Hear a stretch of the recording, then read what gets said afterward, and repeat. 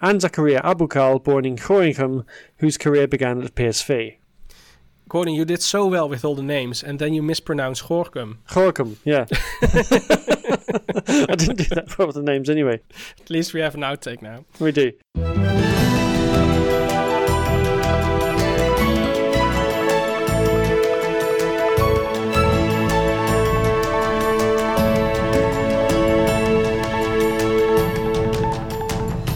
It's Friday, December 16th, and this is the Dutch News Podcast, your weekly chance to catch up with what's been going on here in the Netherlands. I am Paul Peters, master student in civil engineering and ice skate commuter. And with me today is Gordon Derrick, contributing editor at Dutch News and NS Air Fryer. I have no idea what this job title is about, Paul. Oh. Yeah, I was first going to say that this is the last episode of 2022 of this podcast. We will start our Christmas break right after we recorded and edited this episode and put it live. Yep, I have my mince pie ready.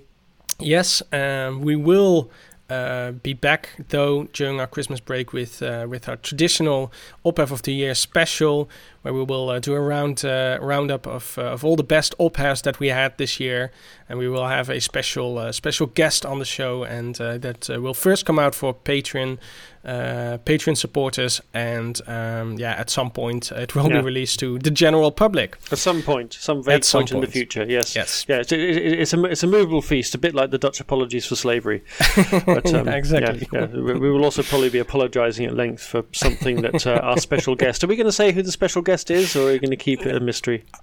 We will keep it a mystery, and I think most people might be able to guess. Might be able to guess. But as I just said, we will probably have to apologise for something this person says during the Ophef episode. So definitely, and you can now buy NFT cards for $99 a piece of this person. Yeah, it's a bargain.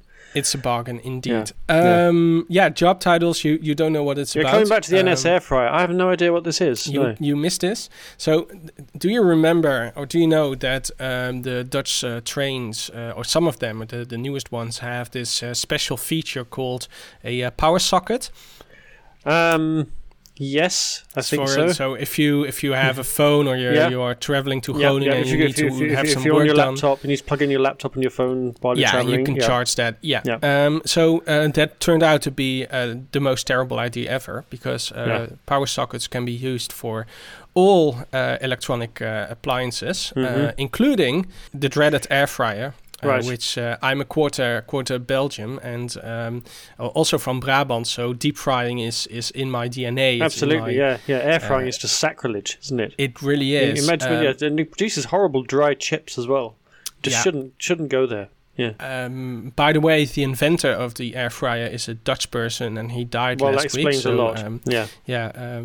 See you in hell. Hopefully, he's now in hell, listening to the top 2000 on eternal repeat as a penance. I got my top 2000 jibe in straight away. There, look at that. I was. It was just. I was waiting for it to happen.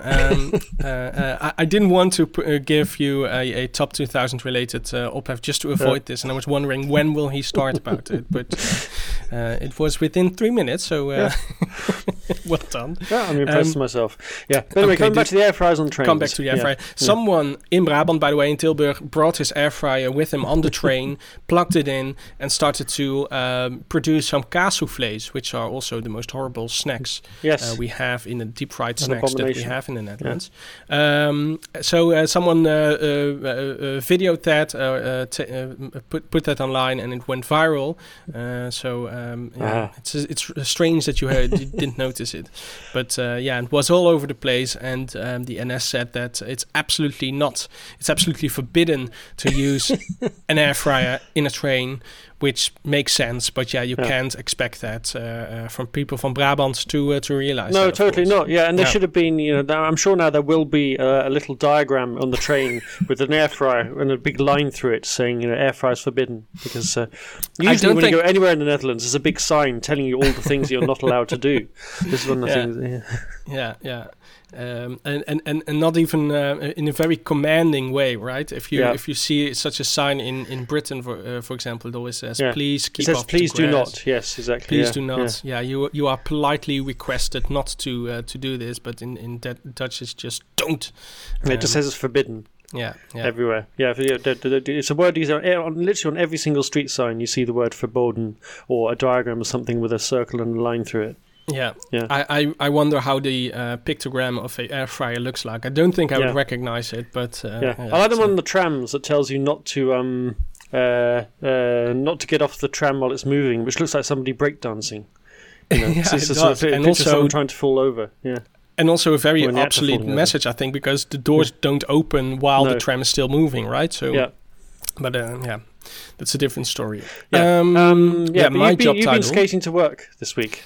Yes, well, well, without skates, not necessarily on ice skates, but last night it was so extremely slippery everywhere in South Holland and also in North Holland. I think there was a code orange or code yellow. No, it's code orange. Yeah, code orange. Okay, so that's quite severe.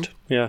We get codes for every type of weather, and usually it's always on yellow, meaning be careful. But we even got a code orange situation.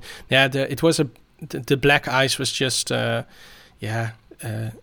everywhere. It was everywhere, and I was walking. Because I thought, well, I'm not gonna step on my bike because then I will fall immediately. Yeah. But just you saw it spark. You saw the roadside. You saw it's just sparkling because of the ice there. So I was technically ice skating without my ice skates on. So yeah.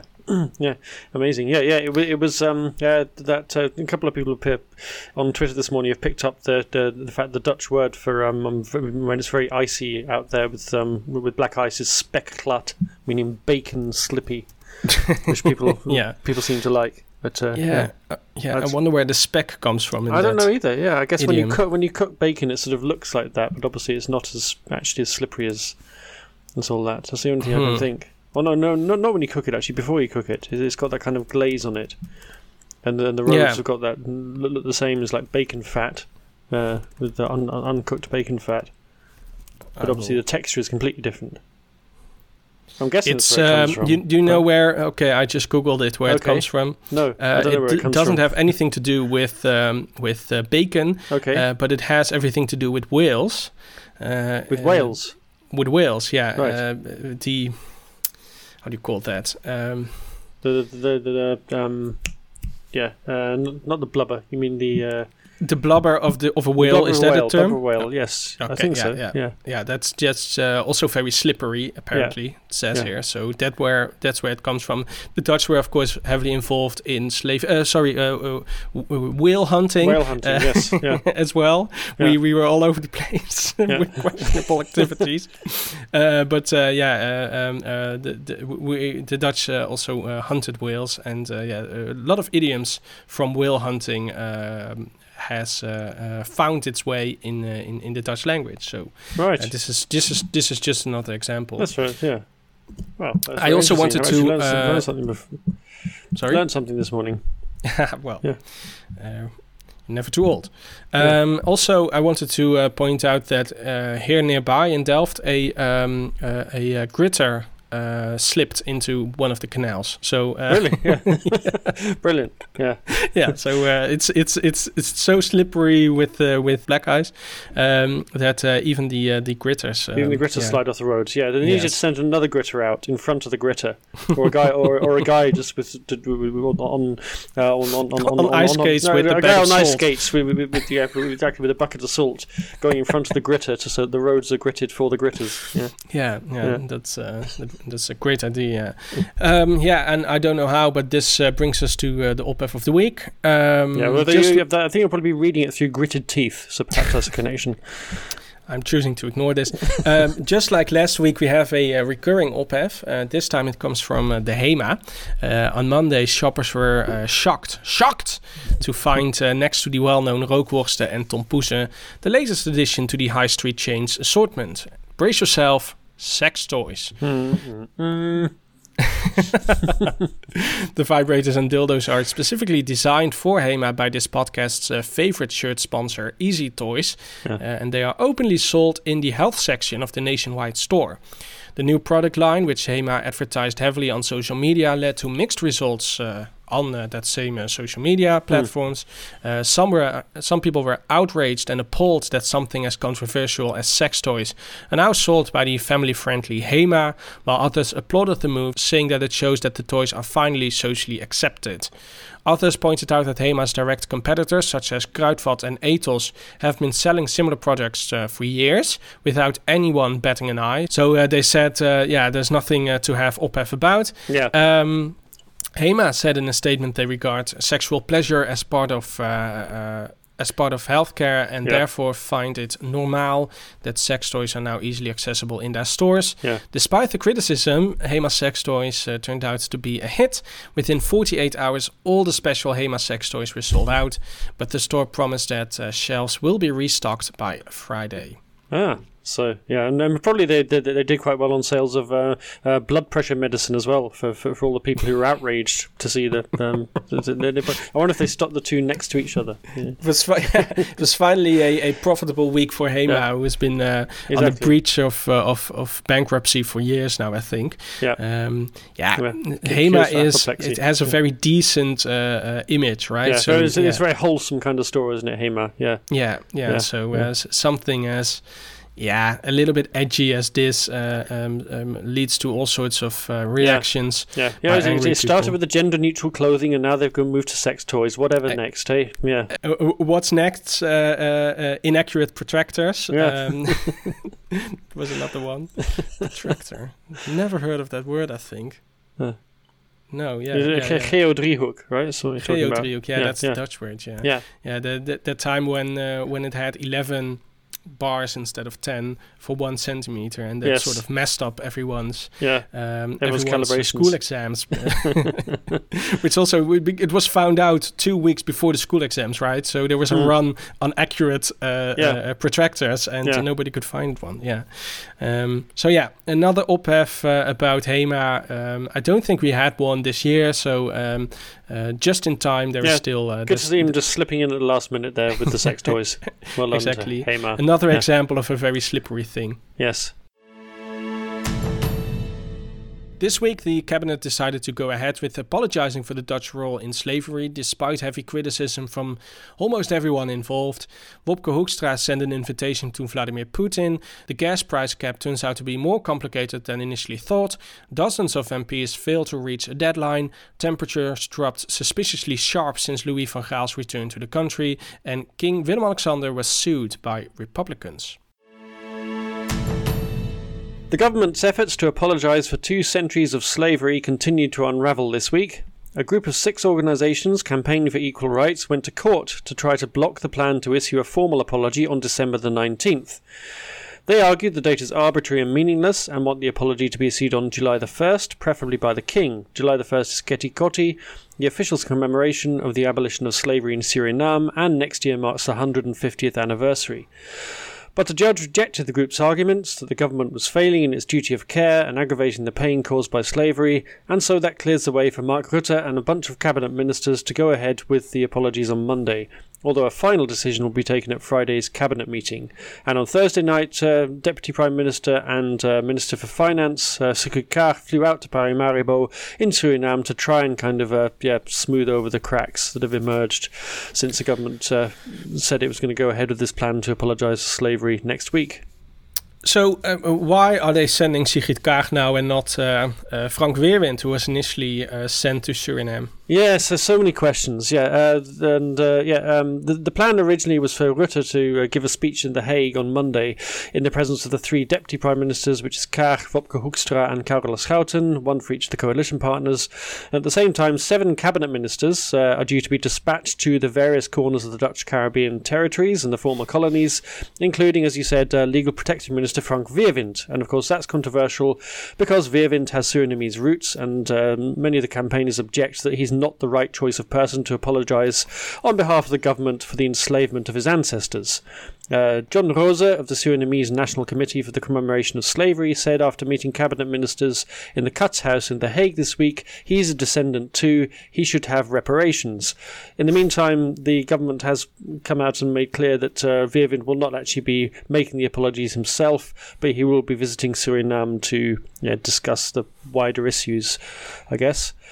The core of the complaint is that Suriname and other former colonies just weren't consulted on these apologies. The government just came up with a plan and then kind of imposed it. So it was yet again sort of the colonizers telling the colonized what was going to happen without any sort of input from them whatsoever.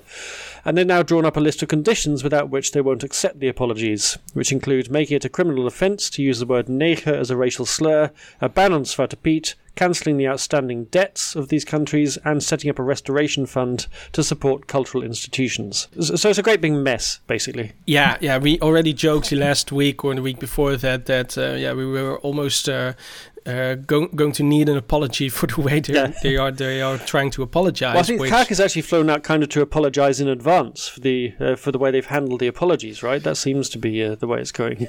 Yeah, because all these countries, Suriname, but also the Dutch part of the Caribbean, they had no idea what was the plan, right? They were informed by this leak. They still don't know what exactly was going on. There were also some reports that the 7 ministers that were going to be sent to these places also didn't know what the plan was. But if you're going to apologize, you're probably going to need a ceremony in that place, right? You need to invite important people, representatives of some sort of groups, and none of that had happened in any of these places. They just sort of said we're coming and we're going to apologize, and basically it was almost as if they were landing on the airport, stepping out of the plane, say sorry, and then just hump back and return to the Netherlands. That was probably not the idea, but might have been that they were going to do that. Well, the thing is they just didn't know what was going to happen. It was just lumped on them, as you said, and you kind of think if you're going to apologize to somebody for causing them pain and distress, you should actually take the time to find out exactly what the source of their grievance, what the actual nature of their grievance is. Yeah. Okay. We know in wide terms that slavery was wrong, but what exactly? Why do people want apologies? What form should they take? These are all things you consult on. Surely you don't just kind of. And the fact that back in sometime earlier this year, Rutte said that there wouldn't be. I think when there were calls Ketikoti this year, so back in July, that there should be some kind of apology for slavery. And Rutte said we're going to take our time to actually do some research so that we get it right. And now it turns out they've done no research. They just come up with a plan on the back of an envelope and announced it. It seems to have been very, very badly thought through. Especially if you want to make an apology, you have to think this through, right? And you need to organize some sort of event, or at least have put some effort in it. And that's just what they lack doing. And also, I also find Rutte's argument that we don't know what the political landscape is going to look like after the elections. That's a valid point, I think, but still that leaves us 3 months to organize, or more than 3 months to organize. Well, something given they decent. were supposed to have started back in July, that gave them 9 months really, and now seem to have wasted the first 6 months. It's a bit like the coronavirus pandemic all over again. It could be that the cabinet has decided finally to issue an apology. It could be the case. And that might not have been decided yet back in July. But still, it's just I think when you get to the point when the people you're supposed to be apologising to and show contrition end up taking you to court and producing a list of demands, that should be a sign that something has gone wrong in your decision-making process. I would think. That's the other thing. I mean, all these sort of demands they come out with now, obviously this has now been jumped on by commentators on the right to say that people do all this is all about just kind of wanting money and reparations, but it shouldn't have got to the point where it's become this kind of confrontational stance. I mean, these are all issues that should have been discussed probably behind closed doors, or in any event between the governments concerned, so that you didn't get to the point where people were slapping down lists of demands. The fact it's become so attritional, I think, speaks of the terrible way the government's handled the whole situation. And also just distracts from the whole apologizing thing, right? It does, and it kind of gives more ammunition to people who just want to trivialize the issue and sweep it under the carpet and say that it was nothing to do with us, it wasn't such a big deal anyway, and look, this is just about the former colonies wanting revenge, and it does obscure, the wider thing, the wider issue of how you actually engage with slavery. Because one point on which I think Rutte is right is to say this isn't the end of the story. This is the start of a process. And as I was thinking, actually, when I got up this morning, that keti koti means break the chains, but it's not just about breaking, and it refers to breaking the chains of slavery, but it's also about breaking the chains of ignorance that we've had over the generations since slavery, and that people have had a tendency to say we should move on, we should leave it in the past, abolishing slavery was a noble thing that we should get credit for, and completely obscuring the real pain, distress it's caused, and it goes on because the whole sort of nature of the fact that we have a thing called a third world is a legacy of colonialism and slavery, that countries basically plundered other countries back in the past, and the legacy of that is now the inequality that you see in the world today. Yeah, it's a start of a process, but it's a false start. It is a very false start. Yeah.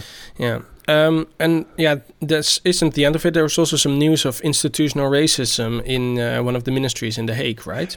Yes, to quote the policeman in Casablanca, we were all shocked this week to find out that racism has been going on in the Dutch Foreign Office. An independent inquiry that was commissioned in the wake of the recent Black Lives Matter protests found that staff members have been subjected to verbal abuse, derogatory behaviour and insinuations. That's obviously ethnic minority staff members in the Foreign Office. Non-white employees were passed over or excluded. Black workers said they'd been called monkeys, Negroes and inevitably Zwarte Piet, while Muslims were constantly told they had to condemn terrorist attacks they had nothing to do with, and had references to stinky people with headscarves. The report was based on 33 in-depth interviews with staff and 4 focus groups involving 47 people, and it concluded there was a serious and worrying lack of cultural sensitivity, which the authors defined as a tendency not to engage deeply with other countries and cultures, including the Netherlands' own colonial past, which all kind of loops back to the business of apologising for slavery. Foreign Affairs Minister Wopke Hoekstra said the report was painful and confrontational, especially for a country that campaigns for justice on the world stage, and he said, what a number of colleagues in the department and in diplomatic missions around the world have experienced is unacceptable. So, a lot of work still needs to be done to correct this and to change this culture. And this is just one ministry, right? Of course, this is probably one of the ministries that has the most cultural, diverse group of people working for it. But there's probably similar investigations necessary in the other ministries as well. Yeah, it does. But of course, also it is the Foreign Affairs Ministry who is responsible for all the diplomatic missions, and it has that important role. But also, when you saw in the Volkskrant, which reported in depth on this on this report into racism in the Foreign Office, sort of had a picture of all the senior managers in the Foreign Office, and of course it was all white faces, which kind of gave a clue as to. Were they all male as well? There were some women, but they were mostly kind of older people in suits, and they're nearly all white. So it kind of tells you that which is obviously makes it more difficult to achieve the necessary sensitivity.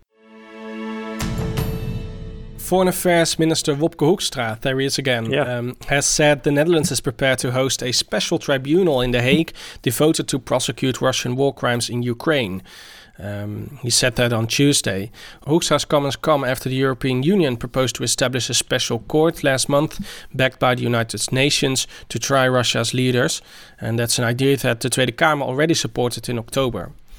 The Hague housed special tribunals in the past, such as the Yugoslavia Tribunal, and is also the home to a number of international courts, such as the International Criminal Court, that is already authorized to try war crimes, genocide and aggression against sovereign states. The chief prosecutor of the ICC, he is of course worried that Someone's going to steal his thunder. Yeah. They took our jobs. Karim Khan, that's his name. He is opposed to the idea of a special tribunal, saying that his court has adequate powers to deal with any allegations of war crimes by Russia in Ukraine. But he is ignoring, I think, the small fact that the court isn't recognized by the Russian Federation. Yeah, that's kind of a sticking point, that, isn't it? So that basically means that legally this court cannot do anything about it. Yeah, and also because Russia doesn't extradite its own nationals. So it's also a problem. Yeah. Hoekstra said it is important to close this judicial gap and ensure Russia's leaders do not escape justice, adding that it is important to retain all options that could lead to the prosecution of war crimes. And he emphasized that broad international support and funding is required. Yeah, he's still the old finance minister, right? So he still has to take money into account.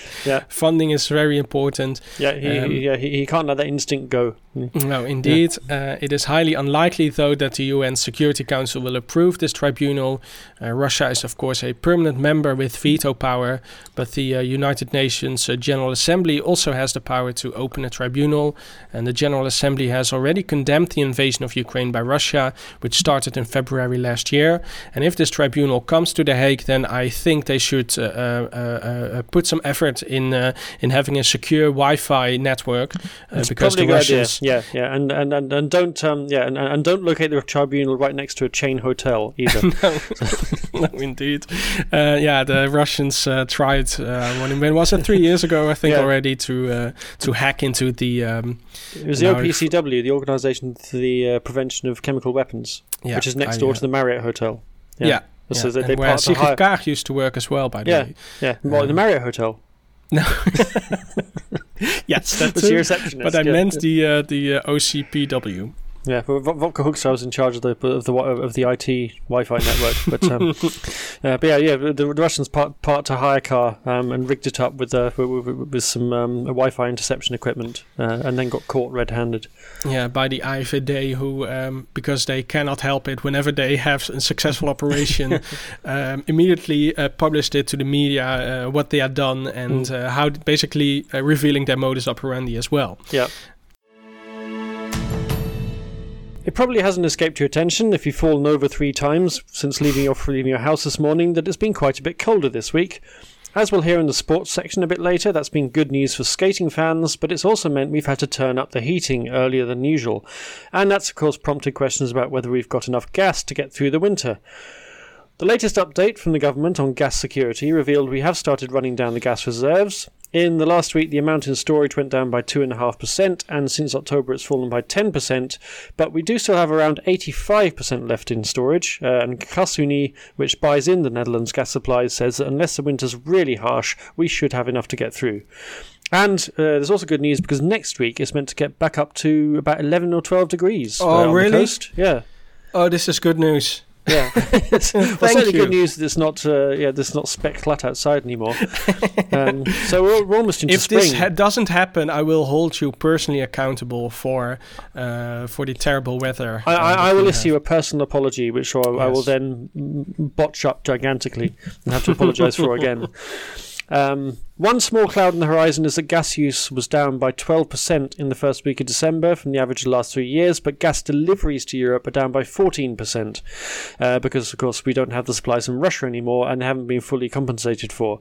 And the wholesale price in the markets remains perilously high at around €135 per megawatt hour, and that's 9 times as much as it was 2 years ago. Enormously high. But luckily we have an energy price cap coming up. January 1st. It's coming into effect, I believe. Yep. But there is some trouble with that. It's not all plain sailing. It turns out it's more complicated than we thought. Obviously, the principle is fairly simple, that the government sets a maximum price you pay for your domestic gas and then tops up whatever the difference is between your energy provider's rates and the price cap. That sounds already very, very complicated, but it can still get more complicated, right? They can get more complicated because the next thing they had to do was put a limit on the cap, so a cap on the cap, to limit how much is actually how much cheap gas you actually get, so that people don't just turn the heating way up for the whole winter, because of course that interferes with all their efforts to reduce energy consumption and bring down nitrogen pollution, all the rest of it. So you only get the price cap for the first 1,200 cubic meters of gas that you use and 2,900 units of electricity. And if you go beyond that, then you have to pay the whole amount out of your own pocket. And now it turns out there's an extra complication because of the way people's gas bills are complicated. So most people get their gas bill paid every year. You get so you might take out a contract for 2 or 3 years, but your actual bill is calculated annually, and so there's basically a line some point during the year, a sort of before and after line effectively.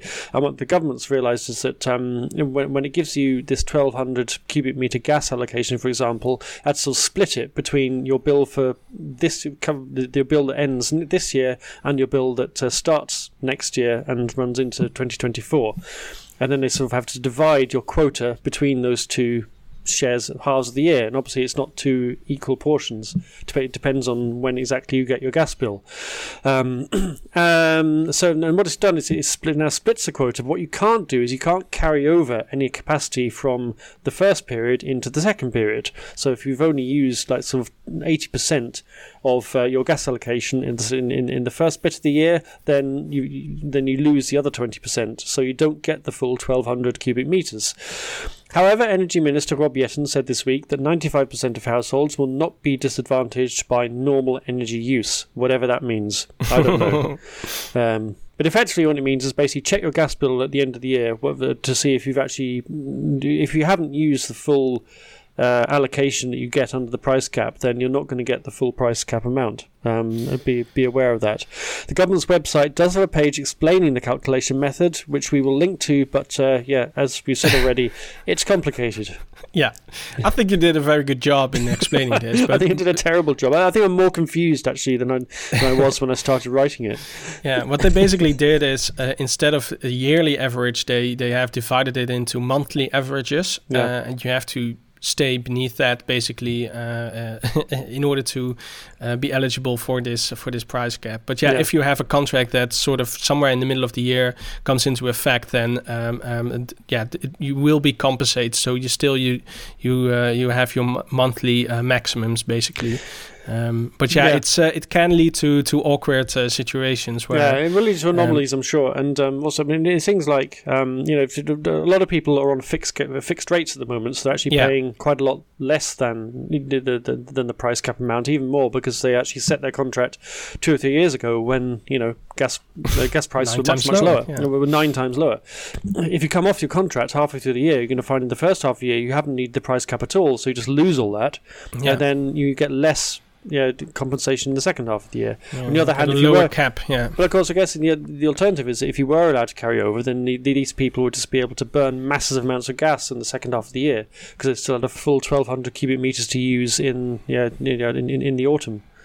Yeah, but if January and February get extremely cold and you need to use more than average amount of gas, and your contract renews, or the second part, if you signed your contract somewhere in March, that means that you have a very cheap winter. But if you use more than the averages, then you have a very expensive rest of the year, for example. Yeah, especially if November and December next year are very, very cold. Then you've got a real problem. Yeah, and of course, I've also had to factor in the fact that people use nearly all their gas in the 4 winter months, and hardly anything during the summer. Yes. Yeah. So, it's more complicated than we thought, and now we have some more respect for the government trying to come up with a solution 2 months or 3 months ago. When we can see why the civil servants have been working through the night and burning the midnight oil, which is also a very expensive commodity at the moment. Yeah, exactly. Yeah. This is not the end of the gas dilemmas because students are also taking the government to court right now over another issue, right? Yes, because the cabinet has set aside 35 million euros to help students who get into serious financial difficulties. But the money is supposed to be distributed by local councils, and they say they don't have time to work out where the money should actually go. I mean, the problem is that students often have quite complicated arrangements for their heating bills because they have things like communal block heating.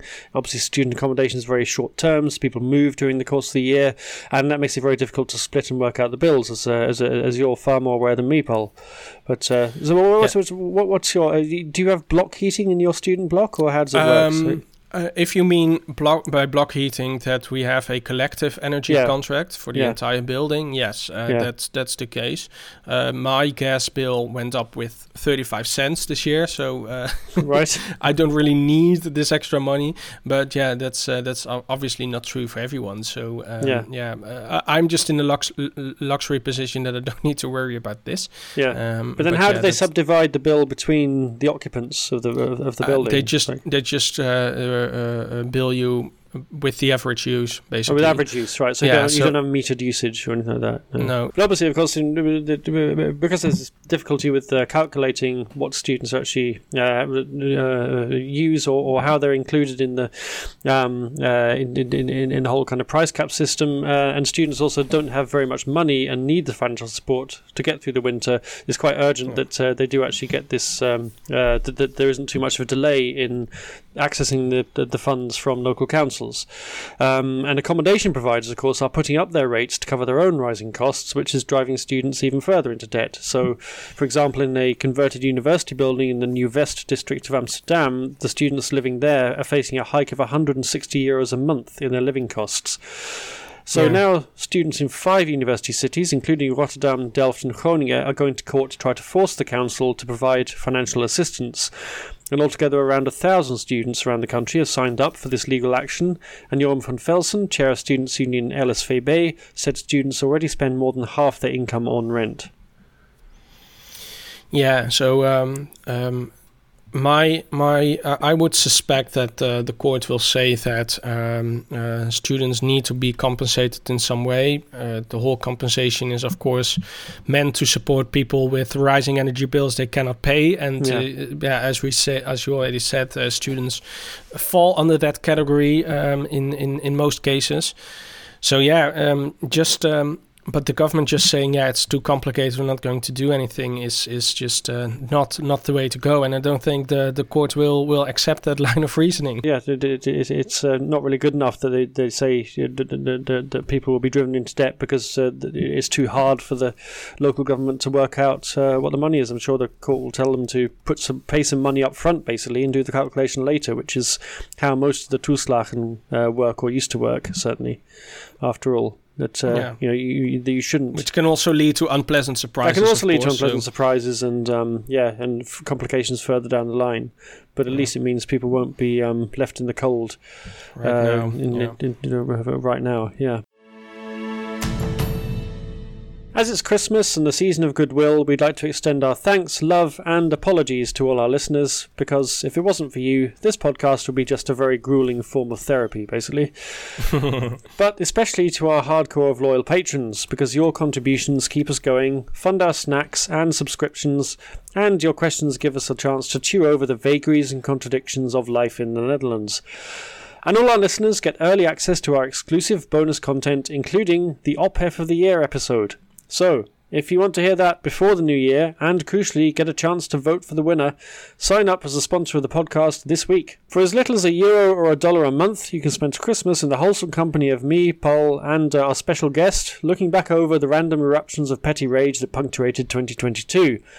It'll be the best Christmas present you ever bought yourself, and it's available at www.patreon.com, that's patreon.com/DutchNewsNL. Dozens of MPs are failing to declare their outside earnings and may be receiving more than they should in compensation for their parliamentary work, according to research by radio station BNR. In total, 90 MPs and former MPs failed to meet this year's declaration deadline, and 50 still have not done so. BNR bases its claim on internal correspondence between parliamentary officials obtained using Freedom of Information legislation, called the WO, and formerly known as WOP. The WOP, yes. We still call it WOP, right? Yeah, I think we still call them WOP requests, yeah. Yeah, we're going to stick to that tradition. Yeah. Declaring outside income can have a major impact on MPs' salaries. If they earn more than 17,000 euros, that's 14% of their parliamentary pay, via other work, they face a pay cut, which can mount up to 40,000 a year. MPs can opt not to declare outside income and accept the maximum 40,000 cut, and 3 who were late in making a declaration this year have opted for that. Where they have the time to earn so much money apart from their parliamentary work, I don't know. It's a mystery, yeah. It is a mystery. It's almost as if they're not turning up at Parliament very often and doing other things. Who knows? Indeed. MPs have been required to report their outside earnings since 1990, and constitutional law professor Paul Bovendeert told BNR he is surprised more has not been said about MPs' failings to meet the requirement. I wouldn't say it didn't really lead to that much ophef, right? No, it didn't a huge amount, no. When the news broke on Monday, I thought this is going to dominate the news for the rest of the week, but yeah, that was definitely not the case. Bovendeert also added that it is important that more is done to ensure outside income is registered. And earlier this year, as you might remember, far-right MP Thierry Baudet of Forum for Democracy was suspended for failing to record his work for the party's publishing company in the register of MPs' outside interests. That suspension was voted in favor by a majority of the Tweede Kamer, of which apparently 50 of them are also not sticking to the rules. Yeah. So a little bit of a hypocrisy there. It was a different case though, because this is about the income or side incomes, and Baudet was suspended for not declaring his side activities. Yeah. So a little bit of a nuance, but a bit of hair splitting there, yeah. Yeah. I would just like to personally register that I'm shocked that the the Forum for Democracy is among the parties that is twisting the rules here. Yeah. We don't know who these 50 parliamentarians are. BNR knows it, but they didn't disclose it. I would think we, the public, have the right to know who exactly is avoiding to declare this. But what could also be the case, because I was listening to Renske Leijten, SP MP, she was on BNR commenting on this news, and she said that she was also too late. She had missed the email or something, but when she was reminded that she still had to do it, she immediately did it, and she declared that she didn't have any side income. So it could be the case, I think, but I'm just the advocate of the devil here, that some MPs don't realize that they also have to say that they have no side incomes, if that's the case. It might be that that's the reason why some of them officially have failed to meet this deadline. But I have no way of knowing this, but this is my... No, that's a very charitable view, I think you take there, Paul. Yeah, I thought so, yeah. I mean, it's almost Christmas, so... But still, it's definitely a worrying thing that we have MPs that are always talking about transparency and openness from the government are avoiding this. And I'm not even sure if this register is open to the public. I don't know. I'm wondering now. But yeah, if some of them are earning up to 40,000 euros a year too much, I mean, we've seen it by other members of the public that receiving €1 too much can have devastating results. Then or just not signing a form or whatever. Yeah, if you missed the email as a parent in the toeslagenaffaire, or you didn't reply to a letter, that had much more serious consequences than just being gently reminded to submit your paperwork. Yes, but there were more VOP revelations from the Tweede Kamer this week as well, weren't there? Yeah, the Telegraaf reported this week that the number of misconduct complaints by Tweede Kamer staff has doubled in 2021 to 26 complaints, and that's compared to the year before. And it's also the highest number in 10 years. The complaints range from abuse of power to bullying, and 3 times the complaints were about sexual harassment. For this year, the numbers are still unknown, but the newspaper expects them to be much higher after a number of MPs were accused of unacceptable behavior this year. A number of MPs were accused of unacceptable behavior in 2022, most notably former Tweede Kamer chair Khadija Arib, who resigned after it was leaked an investigation was opened looking into her time in office. The documents also revealed that the new chair Chair Vera Bergkamp has looked into ways to expel difficult MPs from the parliamentary chamber. The ultimate consequence for undesirable behavior could be that the relevant person must find office space at an external location and can only have access to the Houses of Parliament for holding debates or participating in votes. And given how the temporary building of the Tweede Kamer looks like, I think that's actually an appealing prospect of having to find an office at an external location. So, yeah, I think they should be encouraged, if anything. Yeah, I think so too. Yeah. And also, do you know what happened exactly 1 year ago of this day? Exactly a year ago today? No, I do not. No. There was a new coalition announced. So, happy anniversary to Rutte 4, or at least the coalition. The cabinet was, of course, took office a little bit less than a month later, because they had to actually form the cabinet, of course. Yeah. And of course, it was the same coalition as the previous cabinet as well. So so actually, they are in existence much longer, of course, but there was a twilight period called a formation, which lasted almost a year, I think. 9 months. Happy anniversary to Rutte 4. Yeah. Do we think they'll make the second anniversary? I think so. Yeah. I think they will, actually. Yeah. Just looking at the polls, I don't think it's advantageous for any of these parties to have the voters go to the ballot again. So no, I think they will stick together. Sports news now, and while Oranje bowed out of the World Cup at the weekend, losing on penalties to Argentina, it wasn't the end of Dutch interest in the tournament in Qatar. Several members of the Morocco team that went all the way to the semi-finals were born and schooled in the Netherlands and started their footballing careers here. Chief among them was midfielder Hakim Ziyech, who was labelled stupid by Marco van Basten in 2016 for choosing to play for Morocco rather than the Dutch national team. So if you see a man walking around Amsterdam with egg on his face, that's Marco van Basten. Ziyech's World Cup dream looked to be over when he fell out with Morocco's manager Vahid Halilovic last year, but when the Bosnian was sacked, the new coach Walid Regragui welcomed Ziyech and his former Ajax teammate Nouassa Mazraoui back into the fold. And the two were at the heart of the team that beat Belgium, Spain and Portugal before losing to France in one of the best matches of the tournament. Also in the team was Sofiane Amrabat from Huizen, who played youth football for Utrecht and is currently at Fiorentina in Italy, and Zakaria Aboukal, born in Gorkum, whose career began at PSV. Yeah, Van Basten, with this comment, really shot himself in the foot, didn't he? Instead of shooting with his foot for once. So, But at that time it was really frowned upon, and also because a number of these football players, of course, they have their football career to thank for in the Netherlands. So it was a little bit frowned upon, but they made the right decision.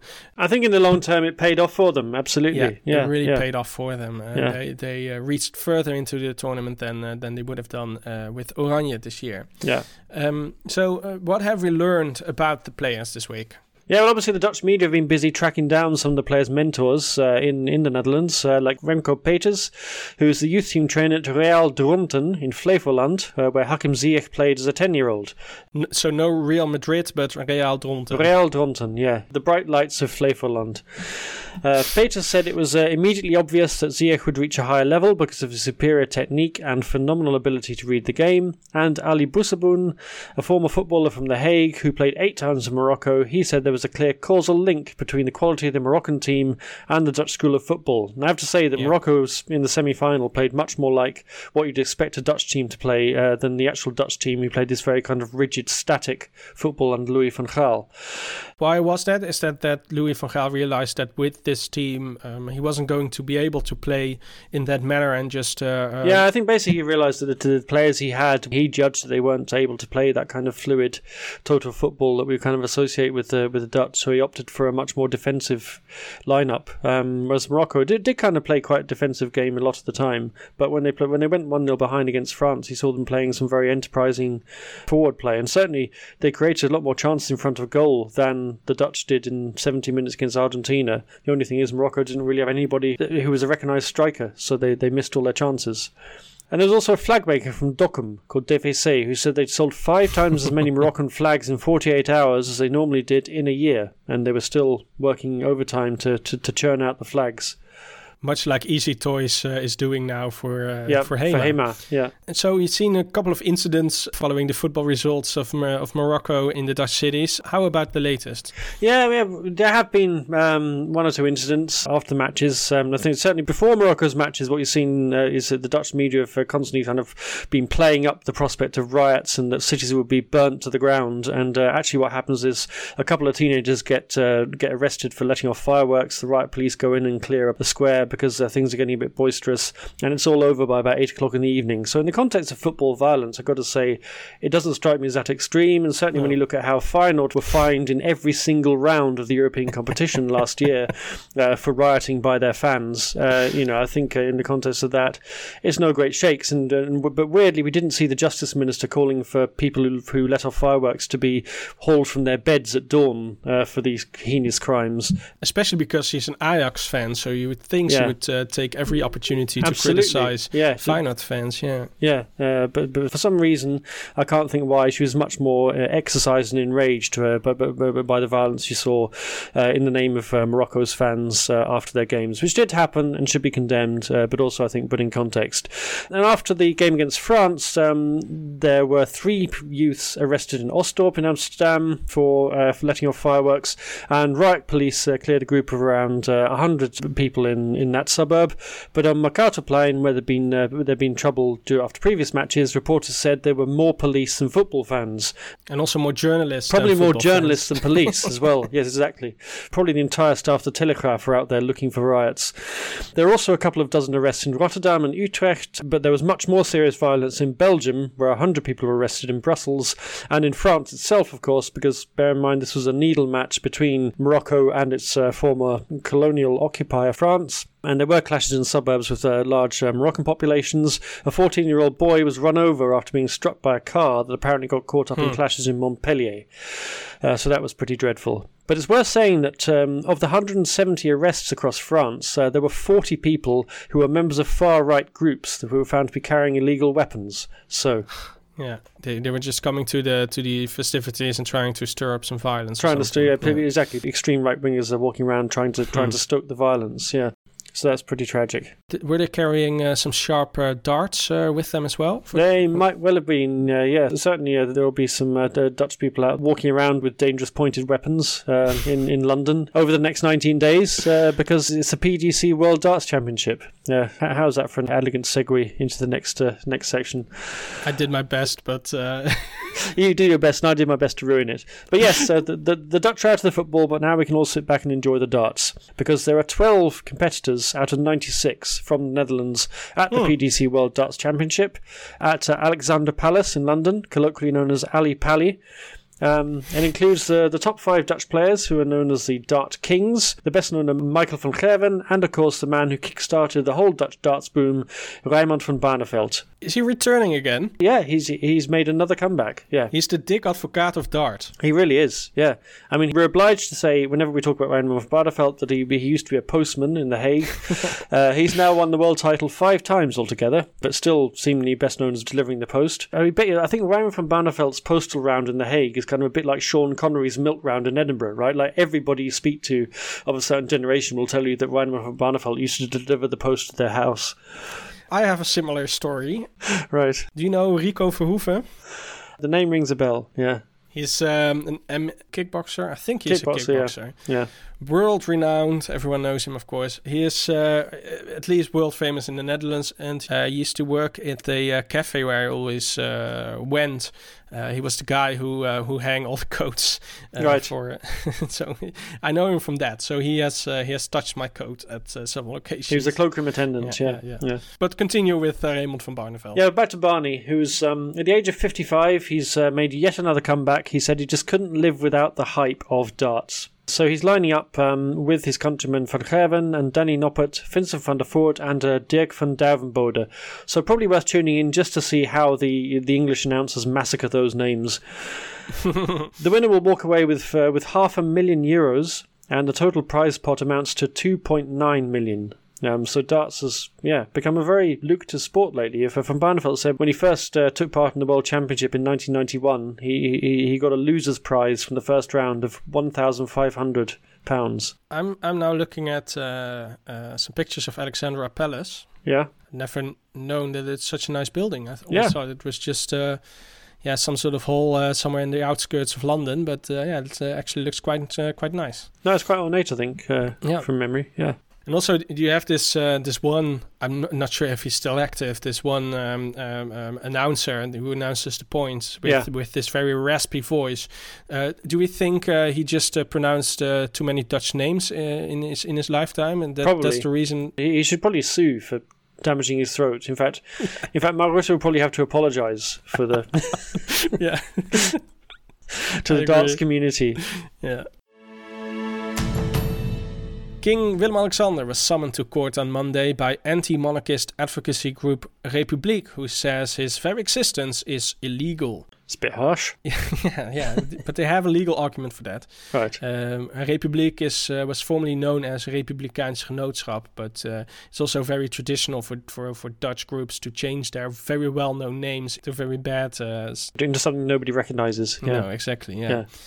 Because when I saw that, I thought, who are they? But that's okay. The king himself was unfortunately absent in the courtroom, but his personal lawyer and the legal counsel for the Dutch government appeared in The Hague to defend the monarchy on his behalf. The Staatsadvocaat. It's a much nicer name than the legal counsel for the Dutch government. I think we need a single English name, equivalent name for that, in my opinion. Yeah. The group argues that the king's role in the Dutch legal system is at odds with the European Convention of Human Rights, specifically Article 6. Judges are appointed by the king in the Netherlands and must pledge their loyalty to him before being appointed. Lawyers too have to make the same pledge before being admitted to the bar. Republiek argues that this affects the impartiality of the courts, especially when legal action is being taken against the king.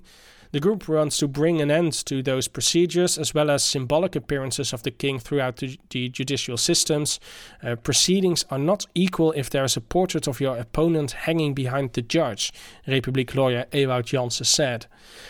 That's, of course, the case in every courtroom. I was going to say, so he literally said that while there was a picture of the king behind the judge sitting here in that case. Yeah. The king's lawyer argued that there's a fundamental difference between the king as a private person and the king as the head of state, adding that there is no immunity for the king and his role is purely symbolic, his role in the judicial process. The lawsuit has drawn considerable public support, raising almost 40,000 euros through an online fundraising campaign. If unsuccessful, Republiek intends to take the case to the European Court. A kind of curious case, really, isn't it? It's a curious case. And also the argument of the king's lawyer is, he's just a symbolic figurehead. Yeah. And then the counter argument is, of course, well, if he's only a symbolic figurehead, why have him getting involved with this in the first place? Yeah, well, why have his picture in every courtroom? Yeah. So... And also, of course, we still have the offence on the books of Majesteitsgenis, right? Lèse-majesté. Yeah, but I think that's already abolished, right? Isn't it? Or is in the process of being abolished, I think. Okay. So someone who's not prosecuted a few years ago for spraying "fuck the king" on a building, or they decided not to prosecute, or it sounds like a law that is from the distant past, right? Yeah. But if you just look closer, then on a regular basis, people get convicted of offending the king, which sounds like something from as I said, centuries ago, like medieval times. In medieval times when we didn't have a king, by exactly the way. So we're looking forward to the 6 episode long Netflix documentaries about this court case. Yes. We can talk about it all over again. Yeah, in medieval times we didn't have a king. Instead, what we did was we killed and ate our prime ministers. Which is much more civilized. Indeed, we don't need a portrait for that. No. That's all that we have for you this week. This podcast is a production of Dutch News, which can be found online at dutchnews.nl. We will include links to everything we've talked about today in the liner notes. You can get in touch with us by email to podcast@dutchnews.nl. If you want to help us out, please subscribe to the podcast and leave us a rating. You can also back us on Patreon at patreon.com/dutchnewsnl and earn yourself a free shout out on the podcast. My thanks to Gordon Darroch, and we'll be back next year.